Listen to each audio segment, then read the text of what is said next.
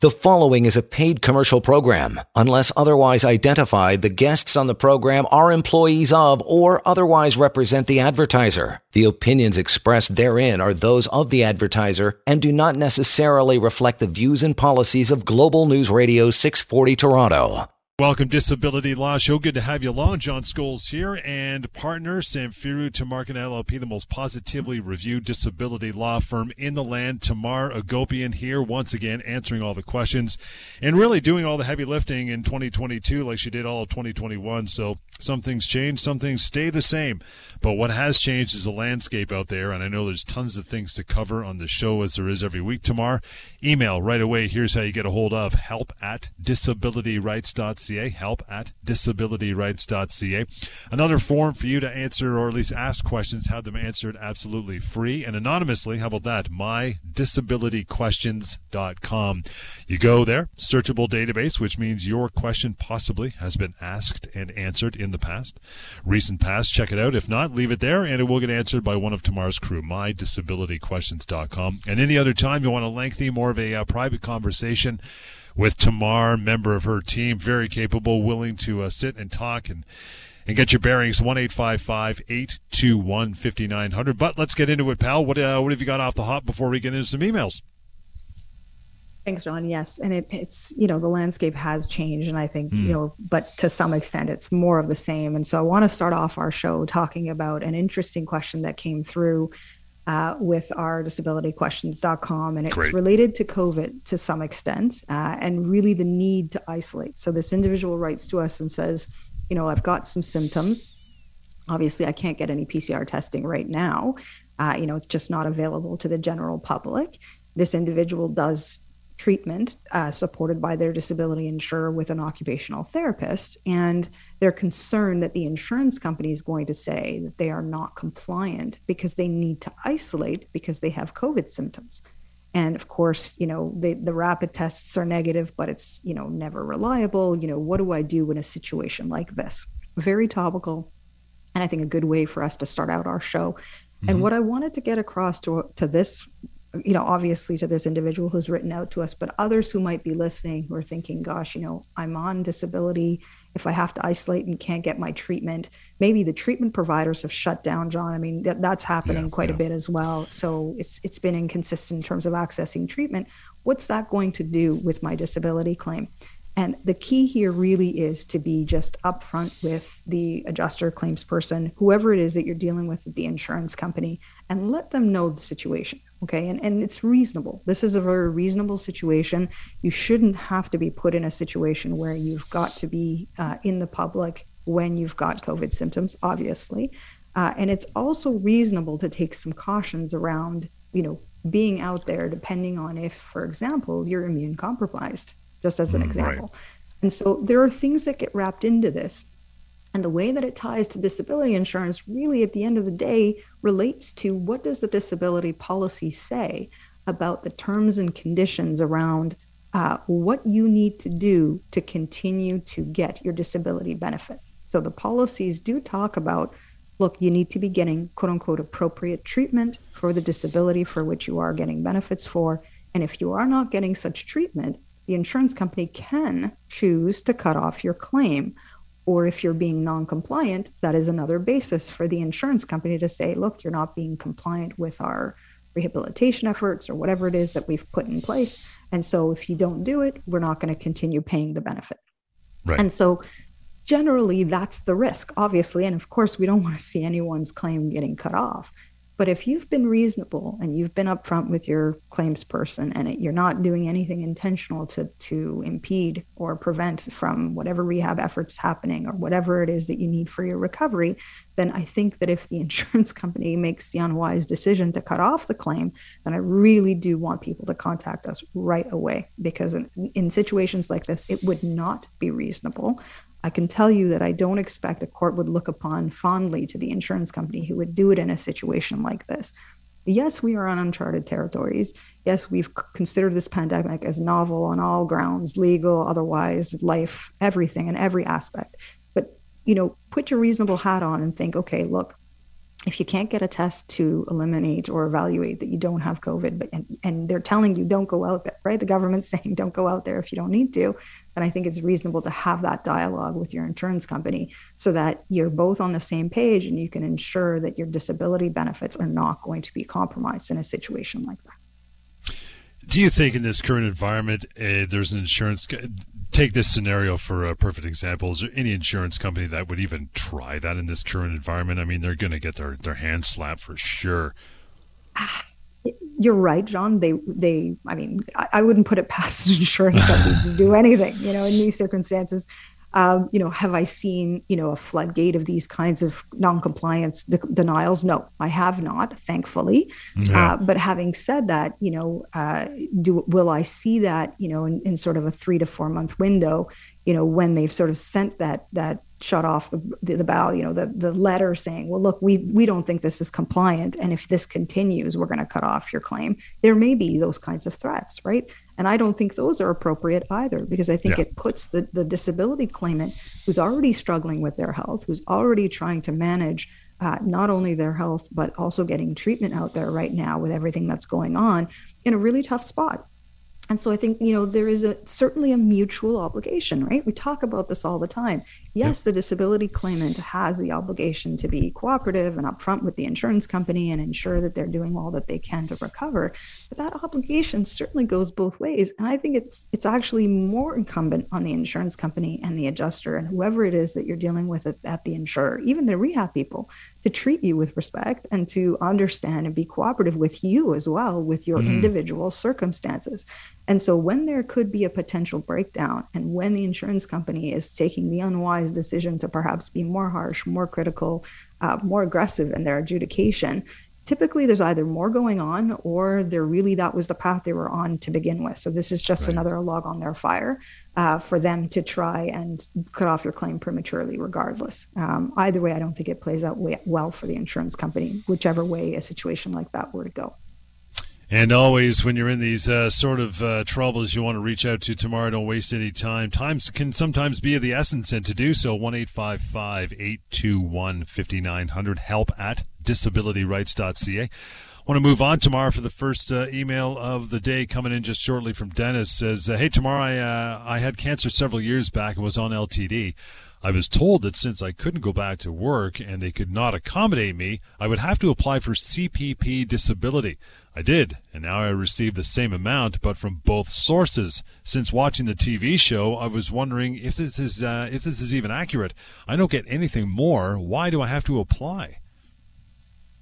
Really good question, Dennis. And we talk about CPP disability quite a bit on the show. And so I'm going to take this opportunity to really delve into this. So CPP disability, it is a government-funded disability program. It is available to individuals who have a severe and prolonged disability. So typically, if your disability is persisting beyond at least a year, sometimes longer than that, with the support of your doctor or multiple doctors, you can make this application to the government, Service Canada, and apply for CPP disability. It can take several months. So if you're in this process, be patient. I've heard from other clients that it is quite a long process. But at the end of the day, if you qualify and you're eligible, the CPP disability benefit will typically pay you anywhere between $1,000 to and upwards of $1,400 a month to support you financially as you continue to be disabled. And so how does this work with most disability policies, as in the ones that you would have either through your employer or an individual plan? And it is because these disability plans take into consideration, they factor in the federally funded CPP disability plan. In fact, I suspect that they rate the premiums on these insurance plans, John, based on the fact that they expect that if you're going to be on claim for a year or more, that you're going to go ahead and apply for CPP disability as well. And the benefit to the insurance company is that they get a credit for that. So we give this example a lot, but if you're getting roughly $3,000 a month for disability benefit from your long-term disability insurer, and then you qualify for and are approved for CPP disability, then the insurance companies get, and let's say it's $1,000, then the insurance company is going to get that deduction. So all of a sudden going forward, all they're going to pay you is roughly $2,000 a month, so long as you continue to qualify for CPP disability. And so you can see that's quite significant in terms of savings for the insurance company. The other added element is, how does it play in terms of tax? So some long-term disability benefits are non-taxable. So you're getting $3,000 non-taxable, but the CPP disability benefit is taxable. So you get taxed on that. And the insurance company most often will usually get a gross deduction. So they will get it before the taxes. So now you're out of pocket, whatever the taxable amount might be. And so we often get questions around, look, why would I apply for this? It doesn't make sense. Why would I get less money? That all of that is absolutely true. Mm-hmm. But there are reasons why it's helpful. And so, a couple of things. I think that number one, most policies will allow the disability insurer, the long-term disability insurer, to take a credit or an estimate for the amount of your CPP. So you might as well apply in a situation like that if the insurance company is saying to you, look, we're going to take this credit anyway.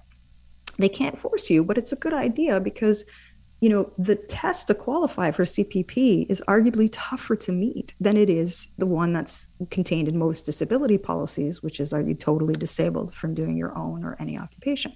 So if they cut you off down the road, the fact that you're CPP approved is really good leverage for a lawyer like me to hang over the insurance company's head to say, look, if they qualify for this test from the government, that they've got a severe and prolonged disability, then I would expect no doubt that they would qualify for the test to disability under your policy as well.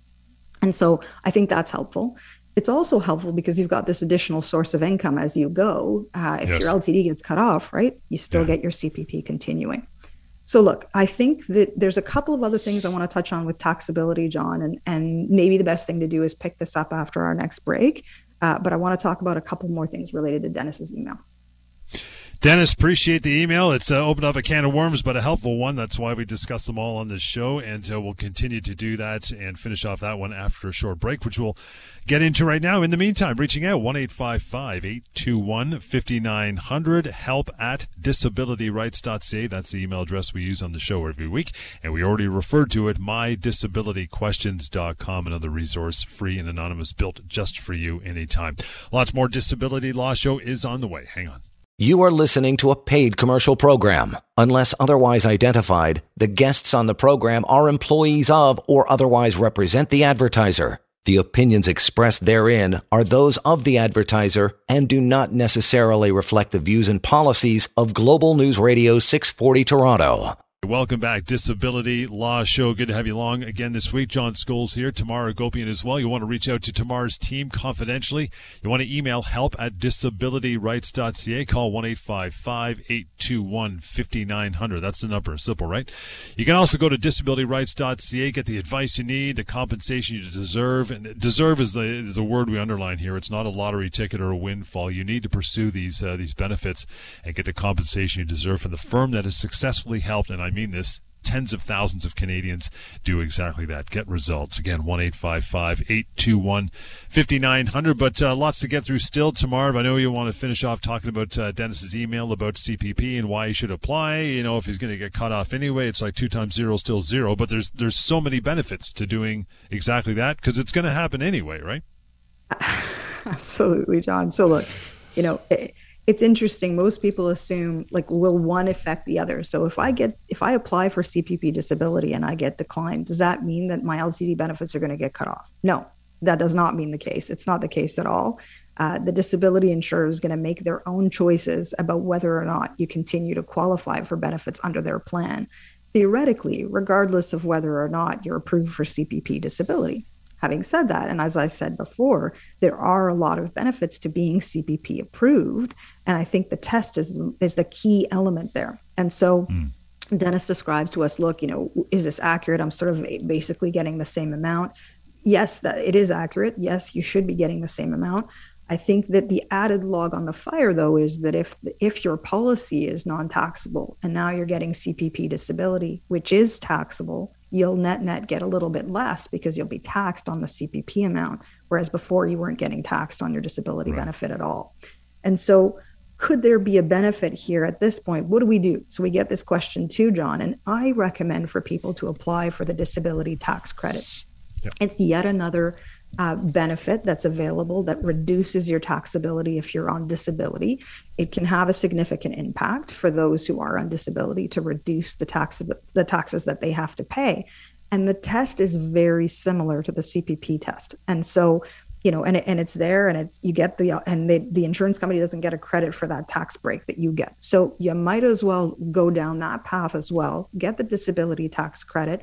You get back some of the taxes, and you hope that net you get the same amount gross between the disability benefit and the CPP disability, that's being provided from the government. Now, at the end of the day, though, you really do want to see what your policy says. Okay, so all roads do lead back to what does the disability policy actually say about what the insurance company is meant to pay you and what they get credits for, including what they do for the CPP disability. Because I have seen some insurance policies, John, that say we will only take 92.5% of your CPP disability amount. Very particular, of course, like most disability insurers, there's a very, quick percentage and numbers associated to it. But if that's you want to know that that's you, right? So that they're not taking the full $1,000 that you might be getting from CPP. You might as well keep that extra $100 a month or so if they only get 90% of whatever it is that you're getting from CPP disability. So that really wraps up sort of that conversation. Think about the disability tax credit. Think about the CPP application. And if you are cut off and you're CPP approved, please don't hesitate to give us a call. Situations like that usually are very helpful to hire a disability lawyer. Let's fight this with the disability insurance company. Yep, call. Like Tamar says, we always encourage you to do so, and just have a conversation, 1-855-821-5900. You got something else you wanted to cover off the top, but we'll get to it now, Tamar. What was that? Yeah, John, I wanted to talk about, because we started out the show talking about an individual who had reached out to us about having COVID symptoms and, the PCR testing and so on. And, it came to mind something that we talked about over the last couple of years that might be helpful to remind individuals. And that is, look, we're going through yet another lockdown. I can attest to the fact that my kids are home doing online schooling as we speak. Yeah. And, it's tough. It's been tough, and it is tough for people. And what we have seen quite a bit is a real rise in mental health conditions associated with, the pandemic and the lockdowns and the uncertainty, particularly impacting women. And so, if I can put it out there, I really do want those who are listening who might be struggling, please don't hesitate to get the help that you need. And if your employer offers disability benefits and you fit that criteria where your doctor's saying, look, I don't think you should be working because of your mental health, that is what disability benefits are there for, John. I want people to not shy away from pursuing the disability benefits if they are being supported by their doctor that they should not be working in circumstances like this. So look, let's hope this lockdown does not last forever. But by the same token, it is expected that people are going to react, differently, and that they're going to have a hard time with the situation. That is what your, medical services are there for, and that is what disability benefits are meant to do. I want to get on to a question, for our listeners tomorrow who are expected to be off work for only, a few months because of their health, and they hear you and the team talk about so many claims being declined because this is what insurance companies do. That's how they keep their coffers full, right? Does it make sense to even apply for these benefits? I know people get frustrated and defeated, so they're asking you that question, right? They are, John. They are. And again, it ties into what I was just talking about. Even if it's just a few months, don't shy away. You're oftentimes paying premiums for these benefits anyway, so you might as well access them, right? If you have the support of your doctor. I know it seems overwhelming. I know it can be, and we've got lots of resources in terms of things you can access. I'm sure John will reference our websites and all these other things. But at the end of the day, what you need to remember is that these disability policies are called by the courts, by everybody knows, they are supposed to be peace of mind policies. That's what they're actually supposed to be, peace of mind, so that you've got income supporting you during a time where you need to focus on your health. And so nothing worse can be done if you are off work, not working, and not getting the compensation that you're entitled to when you've paid premiums for a policy that you have. So you might as well access it, even if it's a short-term period of time. Because here's the other part of it. I have seen more often than I care to admit that sometimes people are surprised how long their disability claim will persist. And so you might think, and your doctor might think at first, that it's only going to be a few months, but it may then be a much longer period of time.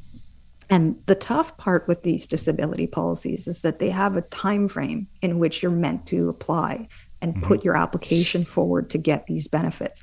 And what I don't want to see happen is people lose that time frame, because I can tell you, if you're out of time, the insurance company is going to tell you, you are out of time and we're not going to consider your claim because you're out of time. Now, there are ways to talk our way around that. There are legal claims that can be brought related to that. But without having to resort to that, if you're listening to the show and thinking, gosh, I think my doctor's recommending a few months off, not sure what to do, please do pursue that disability claim, because you may start in the short-term disability part of the policy or phase of the claim, and then within 4 to 6 months, you might be transitioning to long-term disability, and you want to make sure you're getting those applications in so that the insurance company is not using technical reasons to, decline your claim, which is otherwise valid and should be paid. Kind of goes along with the next email we got. Again, it's help@disabilityrights.ca from Jordana. Says, hey, Tamar, I've been on LTD for a year now. Why would my insurance company send someone from an outside company to my house for a house visit? Should I be worried? That would be scary if you're on disability. That would scare me too. I know, Jean, especially with what's happening with COVID and everything else. Yeah. We hope people are taking safety measures. No, I understand that. And look, Jordana, I really appreciate you reaching out. And I think what concerns me most is that she doesn't understand why someone is being sent to her home. I want to understand why. And you should too. So Jordana, please do ask your case manager or case adjuster, whoever you're dealing with at the insurance company, to explain to you why exactly it is that they are sending this person to your home. How long is it going to be? Who's coming? When? What are they going to be looking at? Are they going to do any physical testing? Are they taking pictures? Like, what are they doing? Right. I can tell you, to provide some context, typically these kinds of in-home assessments will be tied to a physical disability and trying to identify what kind of rehab needs someone may have who is on disability. That's usually the context in which someone is being sent to your home to be assessing your home. So in other words, if you've got a physical disability that perhaps, gives you a hard time in terms of getting up and down stairs, or you need other accessibility or some mobility devices, sometimes the insurance company will do that as part of an occupational therapy assessment. And so they'll initially come and meet you at your home, hope that will be actually easier for you than going to a clinic, and they can then assess your home environment and see what it is that you need.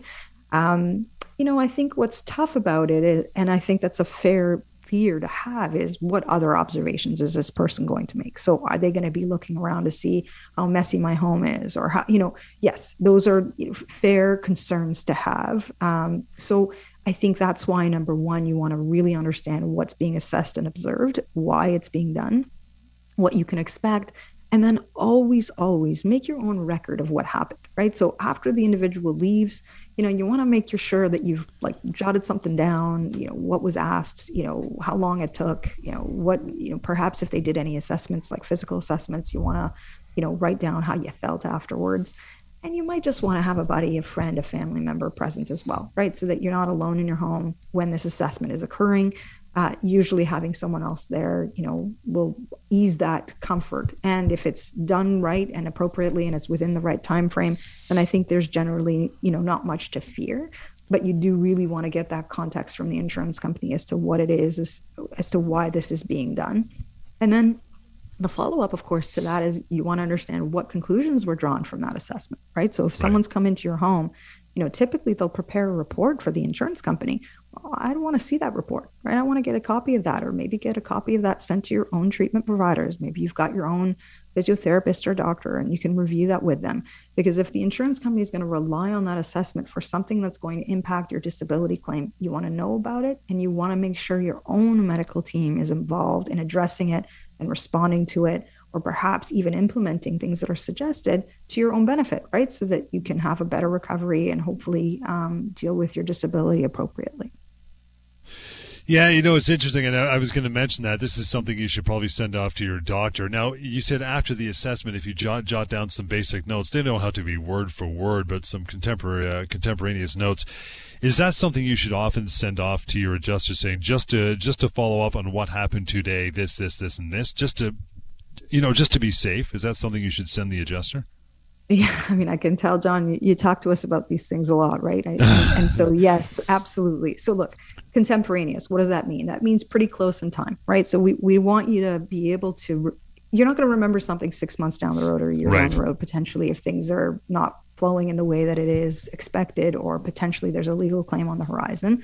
It's not to say it happens in every situation, but this is why when you're in that process with the disability insurer and you're having these assessments, by all means, having your own record of what's happened or what is happening is absolutely very, very helpful. Does not have to be word for word, does not have to be, absolutely everything that happened, but certainly a couple of points are helpful for sure. And then if it's something that you think that the adjuster should know, or you want to confirm something with the adjuster, then by all means, you should initiate that in writing. So I cannot say this enough.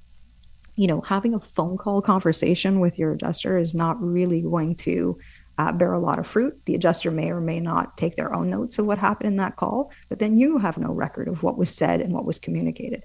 Doing a quick email as a follow-up, just to say, I confirm that we talked about this, or I confirm the assessment went ahead and this is what happened, and now I feel terrible because the person stretched me and did all these exercises that they shouldn't have. Whatever the case might be, you want to protect yourself and want to make sure that you've got your own record of what's transpired, so that you can then rely upon it down the road if need be, if the insurance company takes the unfortunate decision to cut off your claim prematurely.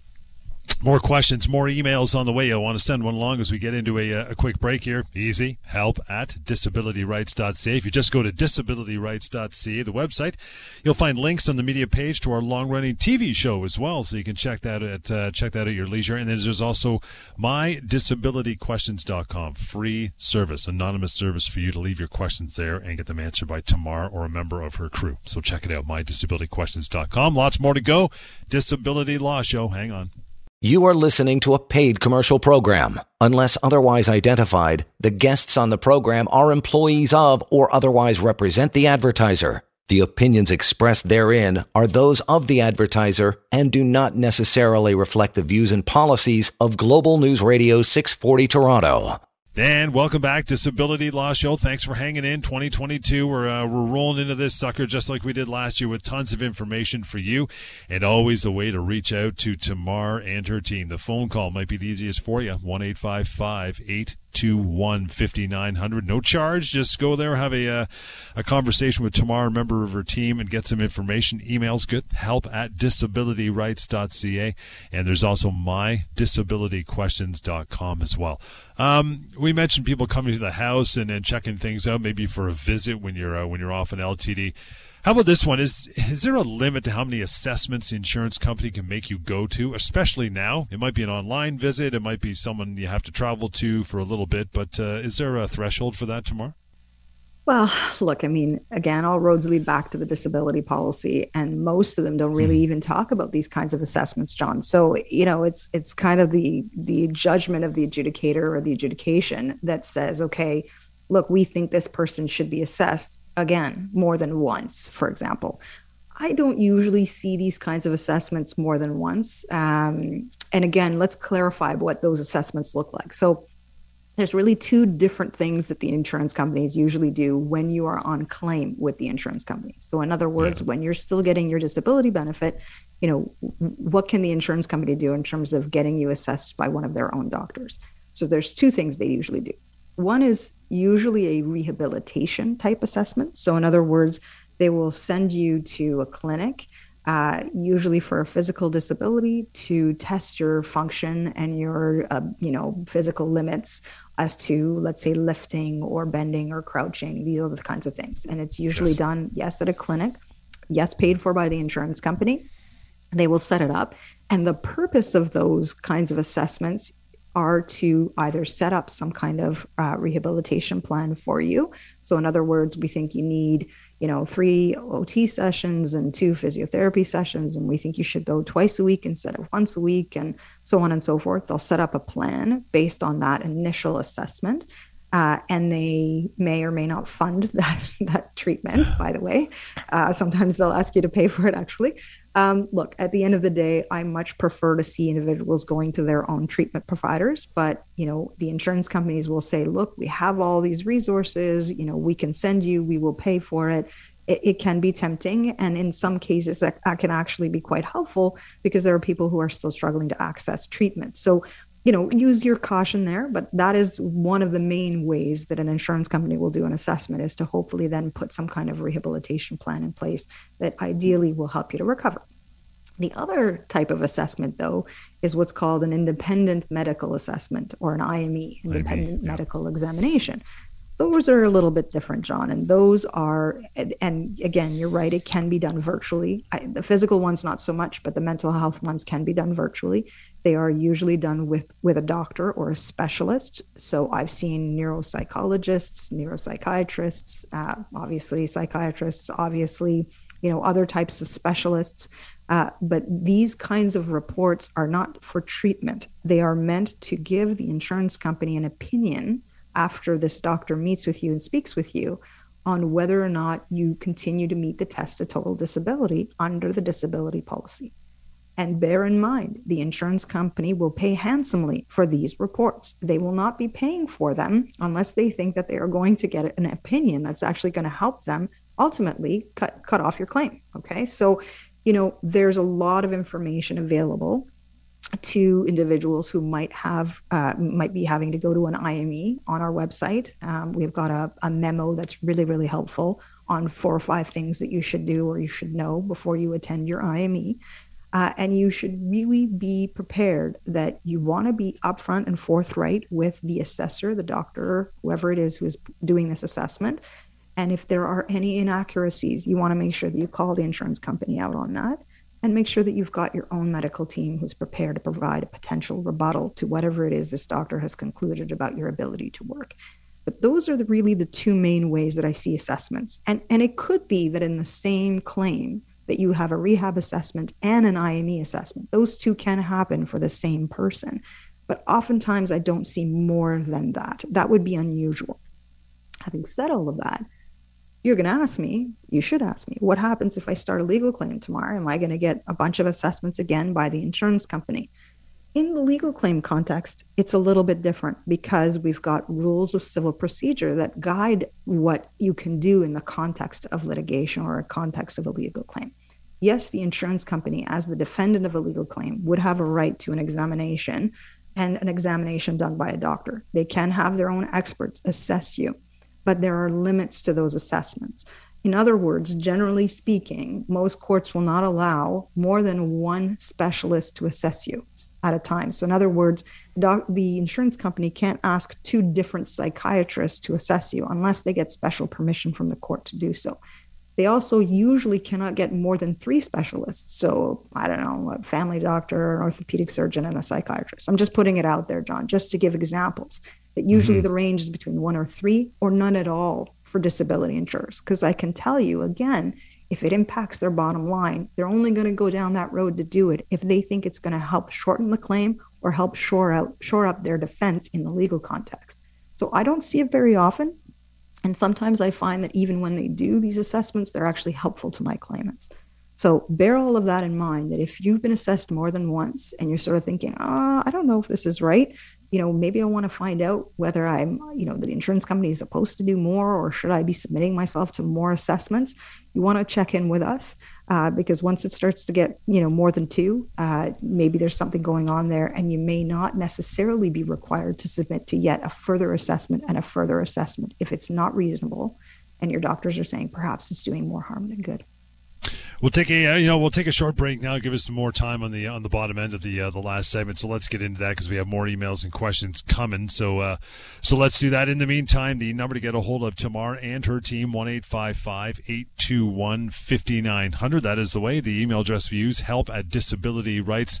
Samfiru Tamarkin LLP, where Tamar is a partner, the most positively reviewed disability law firm in the land. They've helped tens of thousands of people. So do yourself a favor, simply make a phone call, have a chat, and see where you stand in that regard. More of the Disability Law Show is on the way. We're coming right back. Hang on. You are listening to a paid commercial program. Unless otherwise identified, the guests on the program are employees of or otherwise represent the advertiser. The opinions expressed therein are those of the advertiser and do not necessarily reflect the views and policies of Global News Radio 640 Toronto. All right, welcome back. Disability Law Show. Let's take it home, Tamar. You want to reach out to Tamar anytime. Here's the phone number, 1-855-821-5900. Help at disabilityrights.ca is the email address. And by the way, you have questions and there's facts about LTD FAQ.ca. It's exactly how it sounds. Frequently asked questions, LTDFAQ.ca. And go from there. Okay, Tamar, next email, again, help at disabilityrights.ca. And not just during the show, anytime you want, you can use that. Ellen writes in, says, hey, Tamar was recently diagnosed with kidney disease. At what point can I go on short-term disability?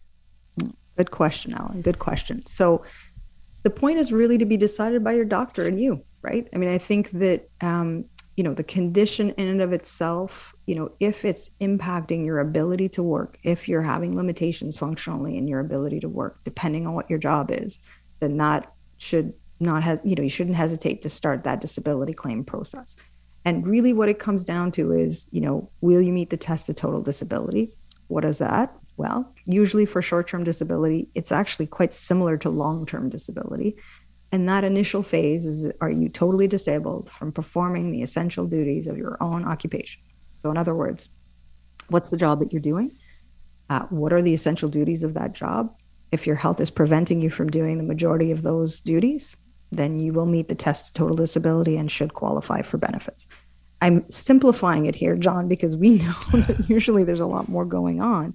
But at the end of the day, if the kidney disease in and of itself is causing limitations like fatigue, for example, nausea, I'm not that familiar with kidney disease necessarily. I think there's a couple of different ways that it can exhibit itself. If it's requiring you to have, dialysis, for example, multiple times a week, whatever the treatment plan is, then you should not hesitate to initiate that disability claim by all means.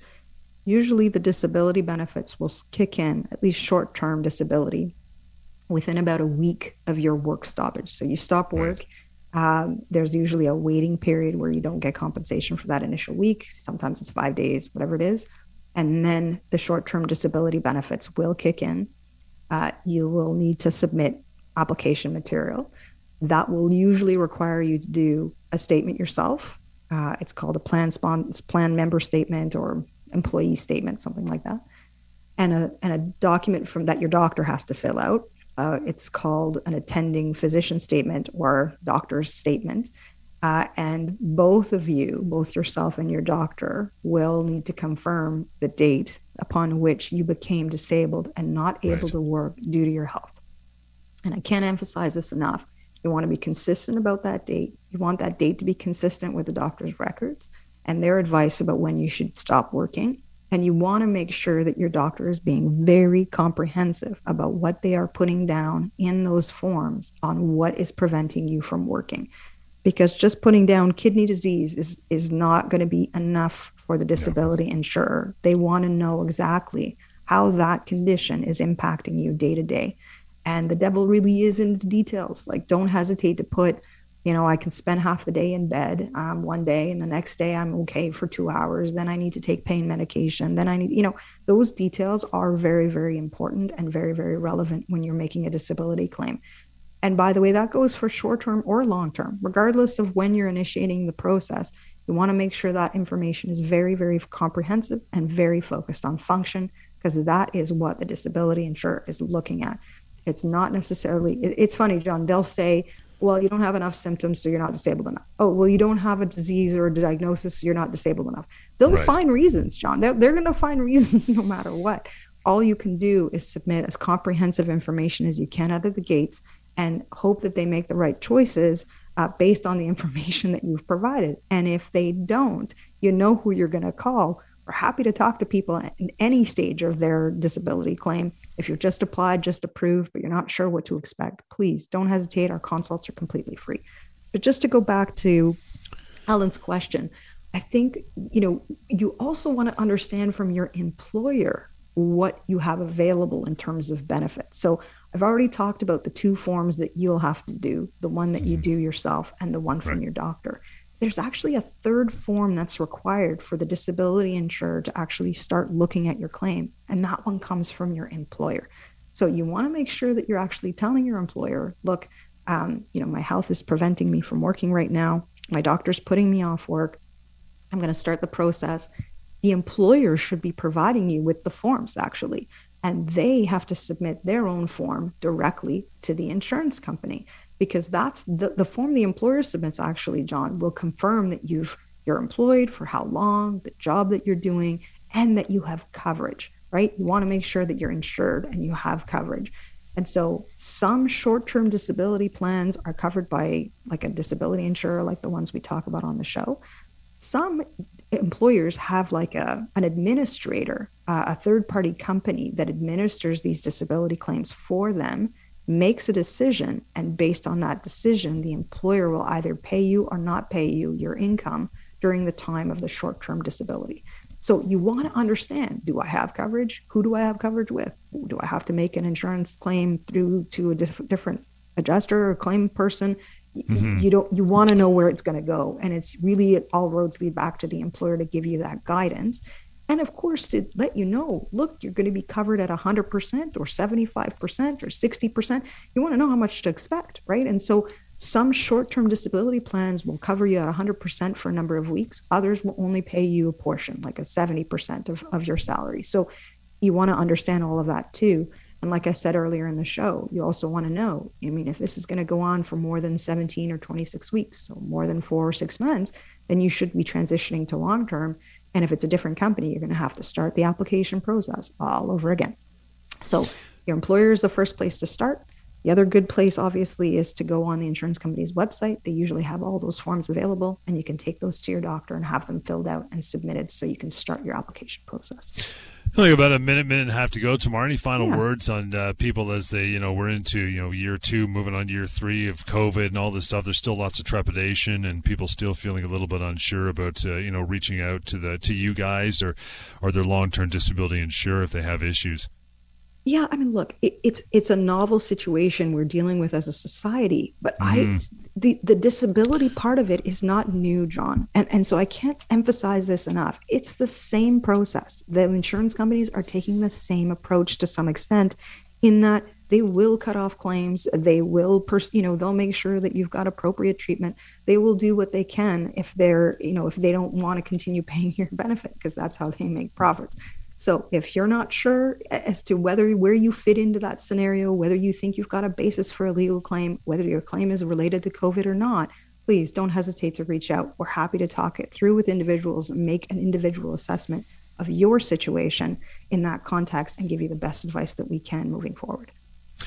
And that'll do it for another show. Appreciate all your correspondence, taking the time to write in some emails on the show today. We love having you on the show, and you want to reach out further to Tamar, that would be no problem. Here is that phone number if you want to be a little more private and confidential and lengthy in your conversation, 1-855-821-5900. That email address we always go to, help@disabilityrights.ca, and another avenue for you to pursue with questions and get some answers completely free and anonymous, mydisabilityquestions.com. Again, mydisabilityquestions.com, and we'll catch you next time on the Disability Law Show. The preceding was a paid commercial program. Unless otherwise identified, the guests on the program are employees of or otherwise represent the advertiser. The opinions expressed therein are those of the advertiser and do not necessarily reflect the views and policies of Global News Radio 640 Toronto.